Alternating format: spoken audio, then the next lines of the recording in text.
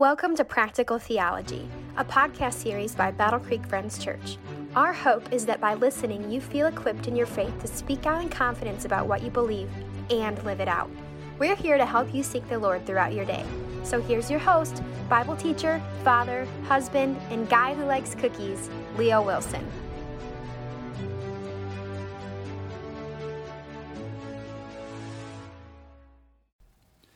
Hello and welcome to episode 10A of Practical Theology. Did he just say 10A? Is that a Canadian reference? No, it's not a Canadian reference. It's what I needed to do to get our podcast to line up with our episode numbers. Our introductory podcast was called episode 1, but in actuality it filled slot 0 on one of them. So I'm doing this to line it up. Why? I just like to have things line up. It's kind of like having a leading 0 on dates. Like, for example, February 3rd, the year 2000 could be looked at as 2/3/2000. Or it could be 02/03/02000. And none of those are wrong. But the last one there does communicate something. By having the leading 0, it shows you a capacity. It means that there could be another number there, another value. For example, October, November, December are 10, 11, and 12. So it communicates something. Last week I mentioned the idea of a jello mold, or a mold for, or a cast for taking liquid metal and forming something, and how that can create an image. And the idea of being made in the image of God, we have this capacity. It's kind of like some of the sermons that you possibly have heard where the pastor talks about how there's a void in your heart and only Jesus can fill it. And I really agree with that concept in this idea of being created in that way. So much so that I do believe that to have our deepest fulfillment in life would mean to live life according to what we were intended to be. Well, anyway, we start to transition into this idea of image bearing as well as being made in the image of God. And I talked about Exodus 20, verse 4, one of the commandments, where it says, "You shall not make for yourself an image in the form of anything in heaven or above or on the earth beneath or in the waters below." And I mentioned how silly that would be because God created an image already. He created a representative for himself, and that was you.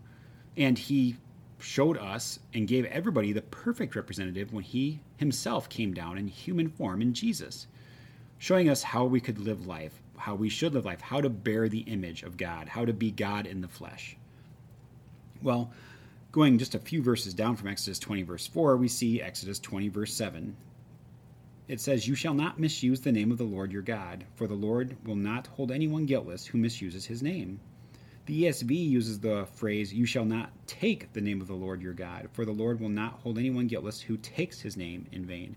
Why is that pertinent? You know, so many times I think when we hear about this, we think about using the Lord's name in vain as like on our lips, like saying it vocally. And sure, that is a way that you could take the Lord's name in vain. We'll even talk about that here in another passage. But it's more than that. To take the Lord's name would just be like when you marry somebody and they possibly take your last name. Or if you're on a certain team or a committee and you take that representation upon yourself, then you represent them. And so when you take that, if you do something, you could, bring dishonor to that group or to your family. Exodus 28, verses 36 through 38 says this, "Make a plate of pure gold and engrave on it as on a seal, holy to the Lord. Fasten a blue cord to it and attach it to the turban. It is to be on the front of the turban. It will be on Aaron's forehead, and he will bear the guilt involved in the sacred gifts the Israelites consecrate. Whatever their gifts may be, it will be on Aaron's forehead continually, so that they will be acceptable to the Lord." Here you see this engraving on a plate on Aaron's forehead, and it says, "Holy to the Lord." The Hebrew word there is actually the word Yahweh, which is one thing that they never wanted to say because they never wanted to take the Lord's name in vain. Well, here it specifically is saying you are identifying with God, so much so that it's on Aaron's forehead, so that when somebody comes to him, they know that they're standing before a representative of God. It's also a reminder, I think, for Aaron to remember, hey, you represent me. Take that in mind. You are showing people what I stand for. And so when they bring sins to him, it'd just be like bringing sins to God. And he would bear them, which is fascinating because I think that's exactly what Christ did on the cross, bearing our sins. Well, to continue on, other verses, Leviticus 18, verses 21, do not give any of your children to be sacrificed to Molech, for you must not profane the name of your God. I am the Lord. Remember when I talked about Solomon several episodes ago, how he actually did evil in the eyes of the Lord? He married so many women and he brought in false gods. It doesn't say that he sacrificed a child, but he did bring in a god that was known for sacrificing children. And it says here that that would profane the name of the Lord your God. Notice the idea of profaning the representation. It's not just sinning against him, it's misrepresenting him to a culture. All of this work, by the way, that we've been talking about last week and this week comes from some stuff that I've done in seminary where I was writing papers on the image of God and bearing the image of God. And there's also a great book called Bearing God's Name, Why Sinai Still Matters. It's written by Carmen Joy Imes, and it is a great example of practical theology. It's deep, I think it's to the point, and she has a lot of practical examples, so I highly recommend it. Anyway, continuing on, Leviticus 20, verse 3, I myself will set my face against him and will cut him off from his people, for by sacrificing his children to Molech, he has defiled my sanctuary and profaned my holy name. Notice there another reference to doing something that God does not create us to do, and to another God no less, but it defiles his sanctuary and profanes his name. Once again, he cares about how he's represented to people. He wants to start a relationship with people with different cultures. And by doing these things, we're not helping that. Leviticus 19, verse 12. Do not swear falsely by my name and so profane the name of your God. I am the Lord. Man, to say something falsely, to say like God says this and it's not of him, is a direct misrepresentation of him. It's almost deceiving people because then they think, well, that's what that God is? That's not what I want. That doesn't feel right. Right, because it doesn't resonate with the image you were created to be, which then prevents you from seeing all of who God is. Leviticus 22, verses 31 through 33. Keep my commands and follow them. I am the Lord. Do not profane my holy name, for I must be acknowledged as a holy by the Israelites. I am the Lord who made you holy and who brought you out of Egypt to be your God. I am the Lord. This really summarizes the points I was trying to make. He's like, keep my commands and follow them because you represent me. And if you don't, then you're not showing people who I am, and it's going to hinder the relationship. And remember this, I didn't bring you out of slavery just to have some random purpose. They were very specific. When God rescued them, he was creating and fulfilling a covenant, by the way, not to forget that. He was upholding who he truly was. He was a person of honor, he's a person of integrity, and he wants people to see that. He wants them to see that he is the true creator of all things. So he starts to get a reputation. He doesn't want to be misrepresented to people. I think it's interesting when we talk about misrepresenting, this is more of a side note, but just how many of the false images of gods were of human form. Maybe they had more arms, maybe they had a long snout, but they seem to be human-like, almost like people knew subconsciously that there was this personal element about what represented God. Just an interesting point to make. J.P. Moreland talks about something that I want to bring up. I think it's obvious to see the ways that our culture can misrepresent God. But what about ways that are just omitting the right representation of God? So I have a couple of examples here that he calls the empty self, like the cavity that's not really full, the image that we bear, but it's not really an image. It's really what I consider to be nothing, not false, but just not of positive contribution to the image of God. First one is the idea of a passive self. And this is where you don't see it so much, but you let other people do everything for you. For example, you let the pastor study the Bible for you, or a podcast person. You have sports teams that exercise for you. You watch the game, you get worked up, you see all the drama. You watch exciting stories because we like drama. We like to overcome. As a matter of fact, part of our image bearing was to subdue and rule over the earth, right? That's not to, take it and dominate it, but to be managing it, to harness it, to try to get it to grow, to flourish, to nurture it, to care for it. So interestingly enough, when we sit back and just let everybody else do that, we want that type of challenge or drama. So We might get it through watching movies or watching sports teams, but that's not really the sense. It's kind of a cheap alternative. How about this? The idea that it lacks an interior life, that some people just...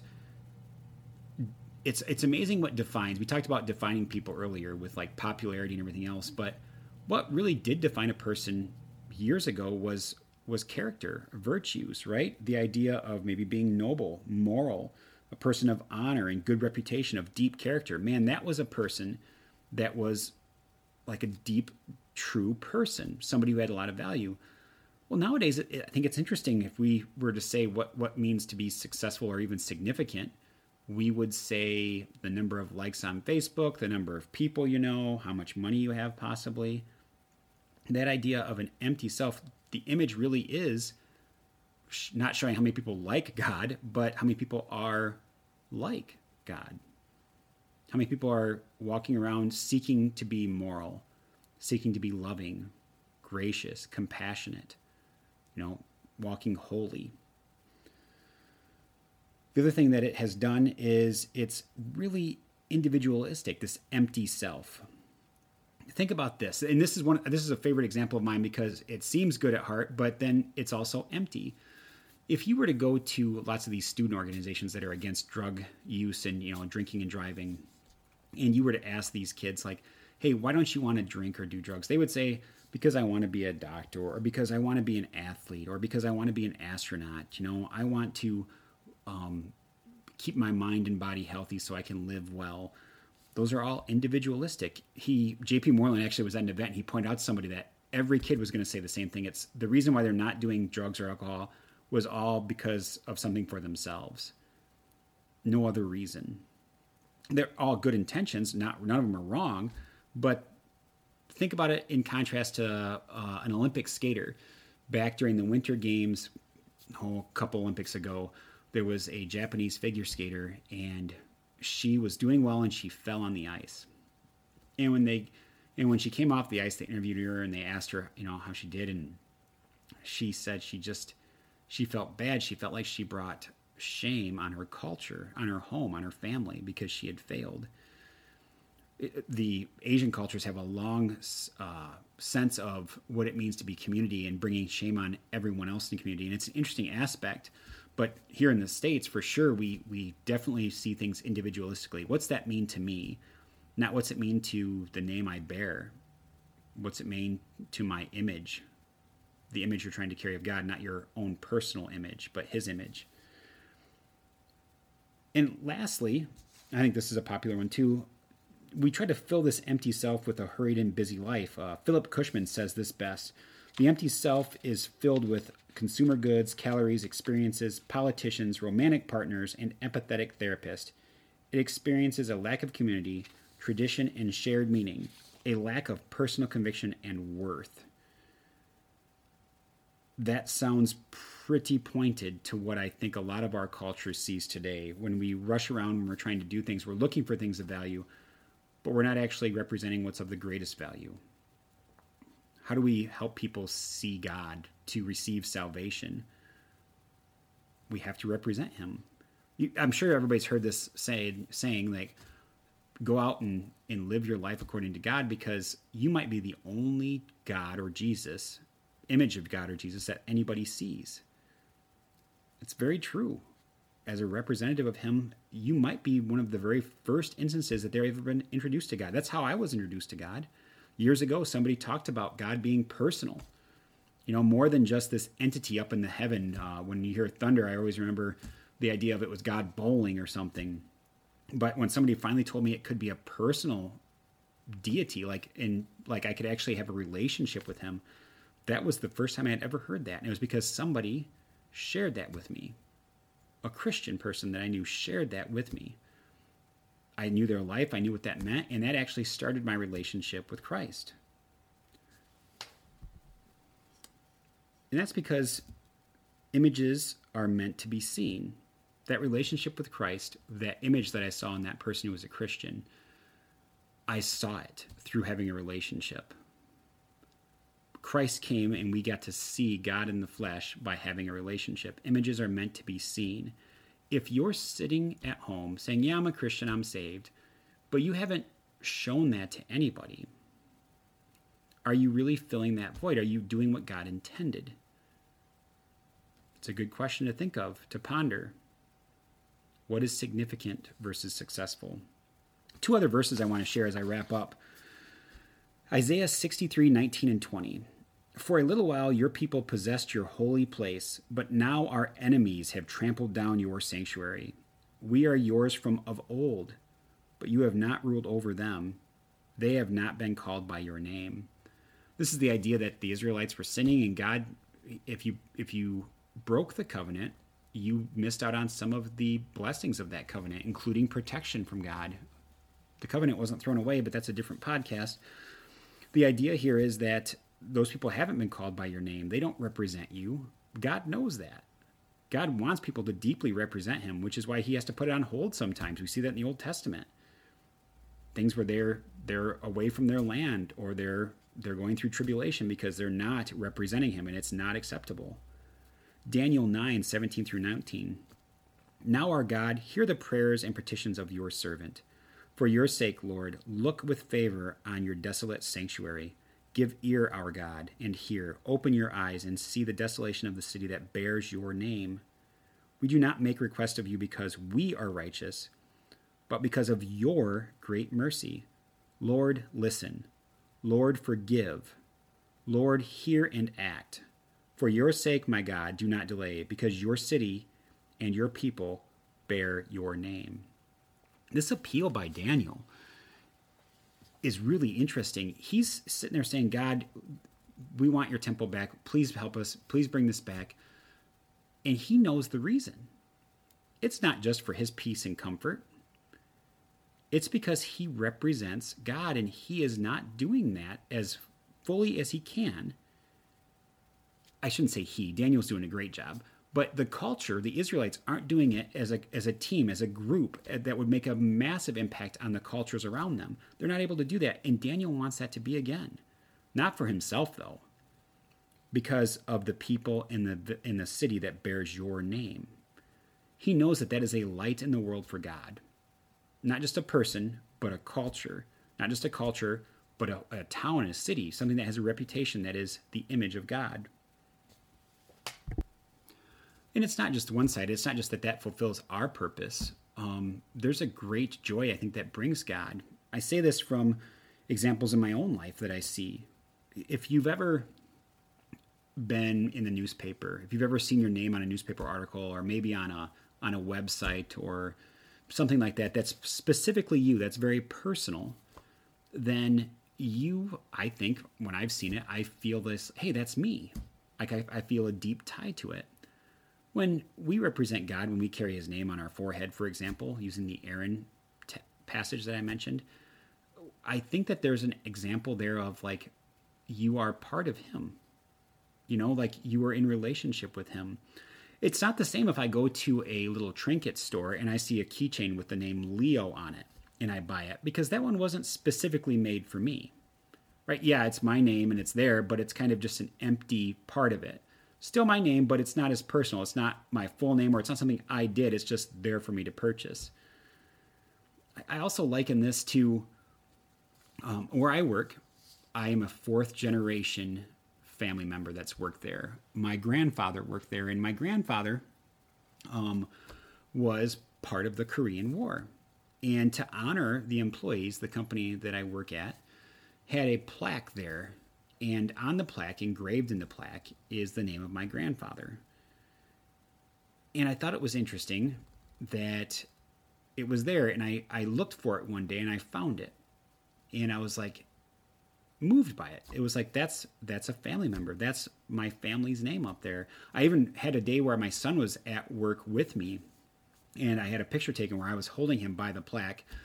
And you could see 3 different generations there of our name, all in that picture. And I just thought about what it meant to me to see my grandfather's name there, and what I wanted my son to be conveyed by it. Am I proud of it? I didn't even go to the Korean War. I wasn't even alive during the time. But it's something that brought honor to our family, right? To serve our country, to serve people so that they could have the freedom to worship, so we can have freedom, period. Those are all significant things. And so there was a great honor there when I saw that. I like the idea of thinking about that we are carrying God's name, right? That idea of the personal relationship, but also the reminder of who we belong to. You know, who's our family? There are times when my son says, I told one of his, like he said, I told one of my friends that my daddy could do this. They just looked at me as my daddy could do anything, you know, and as being their father and stuff. And so having God's name, knowing that he's my father, that he's part of my family, that view really empowers me to go out and be that image, to bear his name, to remember all of the things that he's done for me, what our family does. If you catch that reference from the last episode, our family, our Christian family, does this. And that's so many things that are in Scripture. It's not that it's idle and sits by and does nothing like an empty self, nor do we try to intentionally sin. We try to represent him to the world. So until next time, go and live it out.